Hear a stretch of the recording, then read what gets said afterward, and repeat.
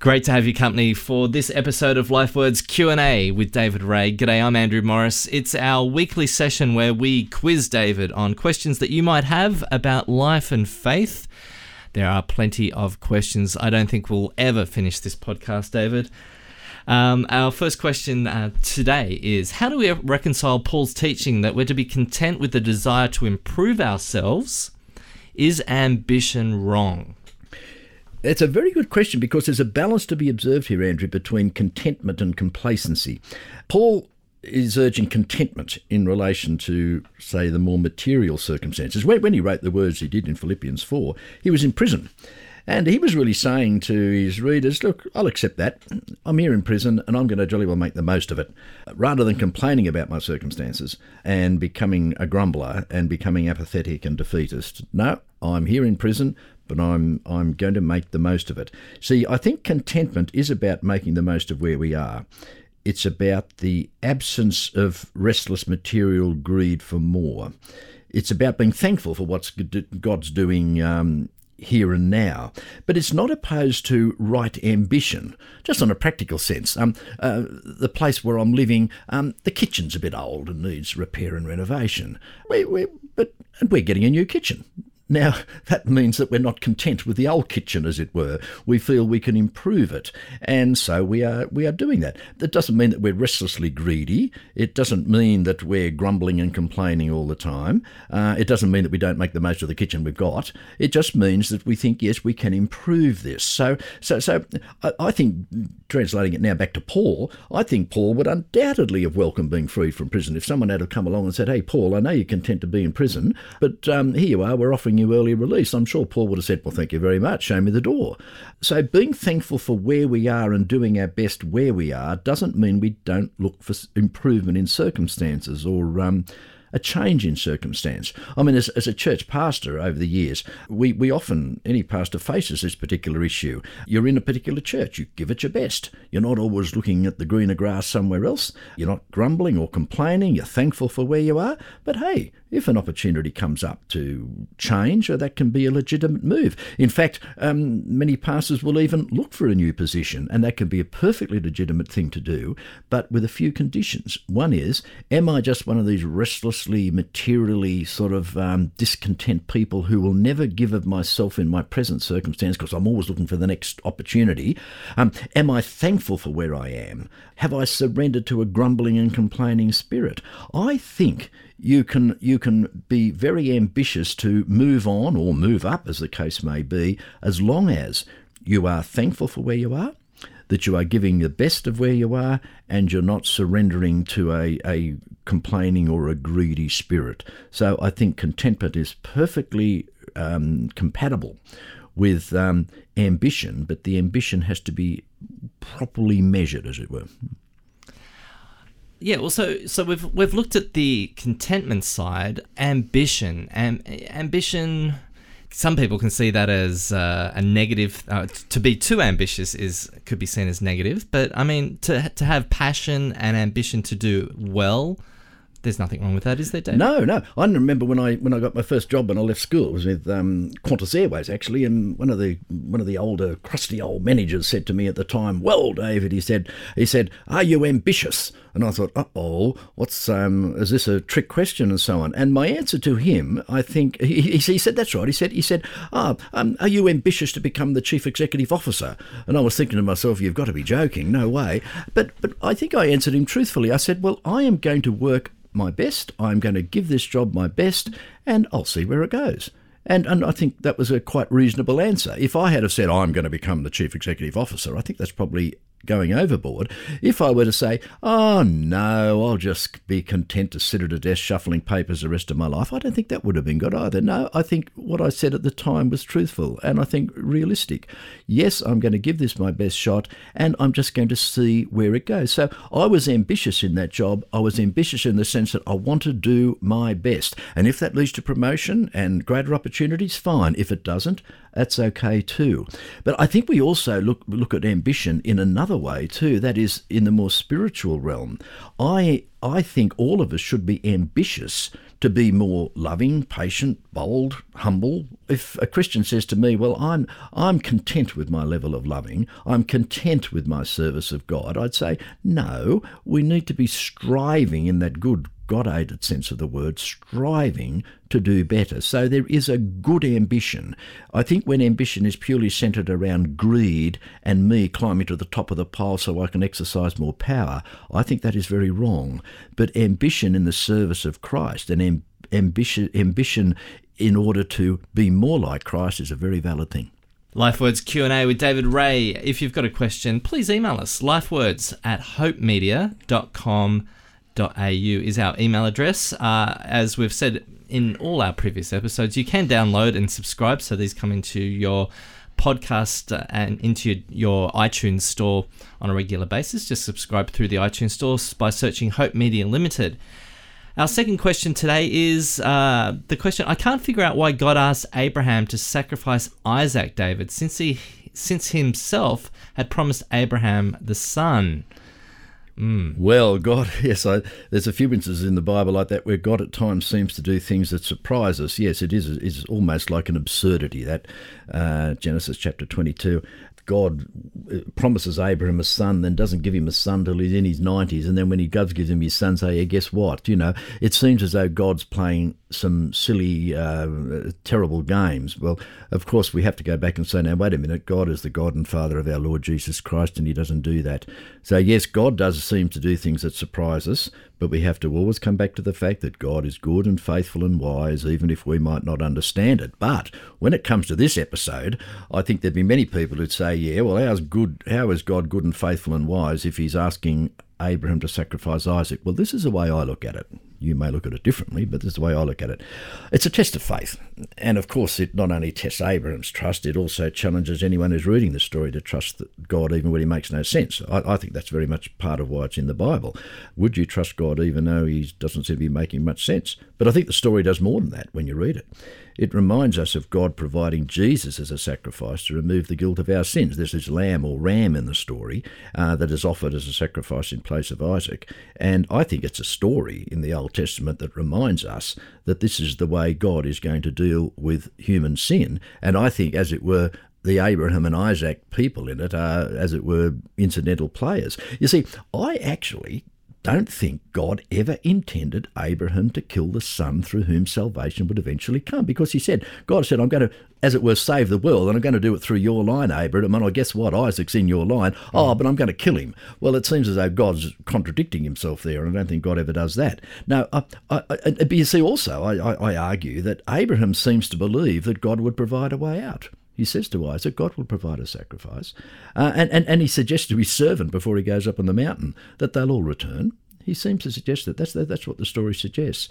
Now that doesn't soften it too much because it was still a challenge. But I reckon I read Genesis 22 more like an acted-out drama to prove a point, that God can be trusted and that he would one day provide a sacrifice. I don't think for 1 minute God is saying, I'm going to kill Isaac. I'm just going to play a game with you, Abraham, and I'm going to really drive you to the limit, and then I'm going to sort of say, surprise, surprise, surprise, I'm not that bad a God after all. I don't think we can look at it like that. I think rather this story is in the Bible. It really happened. I'm not saying it didn't happen, but it happened in such a way that it is God is actually inviting Abraham and Isaac to participate in a bit of an acted-out drama, which is meant to provide the readers, including ourselves, to show how God, is going to provide a way out of human beings avoiding spiritual death and separation from him by providing a sacrificial lamb, which, of course, we know to be Jesus. Thanks, David. LifeWords Q&A is what you're listening to. Our third question for today is, aren't we guilty of overcomplicating our faith? Isn't Christianity at its heart a very simple faith? Yes. Yes, we can be guilty of overcomplicating the faith, and Christianity is simple in its own way, but we've probably done close to 100 Q&As so far, Andrew, and they're all interesting questions which actually show that the Christian faith is not sort of immediately straightforward. But look, yeah, we can overcomplicate it. But no, it's not at heart a simple faith. I challenge that. You see, if by simple we mean easy to figure out at all times, So again, try to avoid the extremes. Yes, we can overcomplicate things, but we can also oversimplify things. You see, our faith is centred on this supernatural God. And once you have a God-centred faith, we have to realise we can never figure God out. It's a profound faith. God is not simple, as it were. And yet this God has made himself known. So we've got enough understanding to relate to him and to follow him. And we can say the same thing about the Bible. The Bible makes some things very, very clear. But as we see in this series of Q&As, there's other things that aren't so clear. Good, godly people who've wrestled with the Scriptures still don't know what some of the Scriptures mean and come up with different conclusions.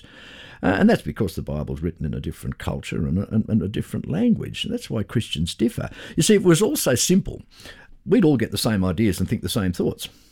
So it's not that simple in that way. See, beware of making this simple faith idea an excuse for not wrestling with issues and as a reason for dismissing those who disagree with us. Oh, look, you disagree with us, you don't follow that particular line, you're just overcomplicating something that is simple. No, I've studied the Bible, I've been to Bible college, I've done all these things, and I don't find the Bible essentially simple.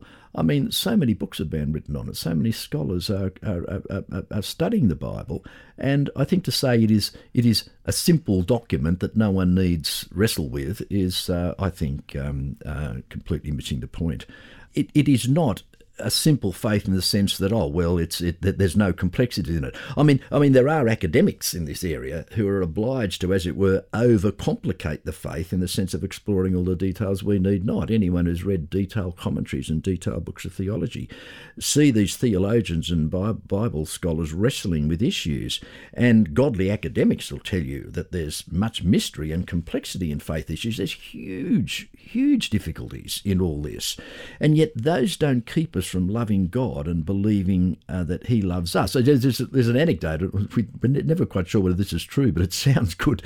There was probably the greatest scholar of the theologian of the 20th century, a Swiss theologian called Karl Barth, was asked towards the end of his day, what's the most profound idea you've ever wrestled with? And this is a guy who wrote Church Dogmatics. He's written, thousands and thousands of pages of complex theology which many people can't understand. But towards the end of his life was heard to tell an interviewer, the most profound idea I've ever discovered, Jesus loves me, this I know, for the Bible tells me so. And to me that's a good example. Here's Barth wrestling with all the incredible intricate details of theology, and no one need imagine that's all futile. He was really wrestling with it in the service of God. But at the end, Barth says, beneath it all, Jesus loves me, this I know, for the Bible tells me so. So look, the Bible says we're to be adults in our understanding, not childish, but adults at our own level. You see, not all of us are Karl Barths who are wrestling with all the profound theological complexities. I'd want to say, Andrew, in summary, that our faith is simple enough for anyone to come to know Jesus, and yet complex enough to keep academics and others occupied for years and years and years and years and years. So there's a little bit of each. Don't go to the extreme of overcomplicating faith so that people can never come to faith in Jesus, because that in itself is a fairly straightforward thing. But never assume that having come to faith in Jesus and following Jesus, that there's not a huge amount of profundity and complexity beyond all that. What if we just stick to what the Bible says? Well, I mean, in terms of core things, it could be marriage. It could be acceptance of Jesus as Lord and Savior, and that's the only way you can go to heaven. Certain core beliefs throughout the Bible, we question them or complicate them. The Genesis story of creation. Do we not complicate things? Well, the point is that many of those things you've mentioned are not at all simple. We disagree on Genesis, the nature and the literature there. We can disagree even on some issues in marriage in terms of male-female relationships within marriage. We can differ in terms of the scope of salvation. Yes, Jesus is the only means of salvation, but theologians quite rightly argue, well, how does that correlate with people who don't know Jesus, and so on and so on. You see, when people do say, well, we're overcomplicating things, why don't we just get back to what the Bible says? I say, absolutely, very good idea. What does the Bible say? And this is where we come into problems, because people sometimes think what to say, if only we just get back to the Bible, everything would be simple. No, because I've read too many scholars who genuinely are, in a godly way, wrestling with the scriptures as we have received them, who are coming up with different conclusions and exploring more and more things. So in other words, just coming back to the Bible doesn't in and of itself make it all simple, because your understanding of the Bible and my understanding of the Bible may still differ. However, I do believe that at the core of coming to know God through Jesus Christ and seeking to follow him in the power of the Holy Spirit within the community of God's people is fairly clear there. But what is clear at the core may become more complex on the peripheries. But I do believe that God says to us, wrestle with faith as much as you can. Be adults in understanding. In other words, just grow up in your faith. Don't just be content with a childish level, but grow up in your faith. But yes, at the level, you see, if I was becoming a professor of theology somewhere, I'd have to wrestle with faith a whole lot more than if I am a simple Christian living a normal life in the church community. As a pastor of a church, I have to wrestle with things perhaps at a deeper level, a more complex level than others do, and I don't demand that others wrestle in the same way as I do. So we embrace the essential simplicity and straightforward of the Christian faith. Jesus loved me, this I know, for the Bible tells me so, and yet at the same time recognise that there is a lot of mystery out there, not all of which we need to figure out, but which we are at least aware of. Thanks so much for joining us this week on Life Words. Very interesting as usual, David. And if you've got questions for David, our email address is lifewords@hopemedia.com.au. Till next time, have a great one. We'll speak to you soon.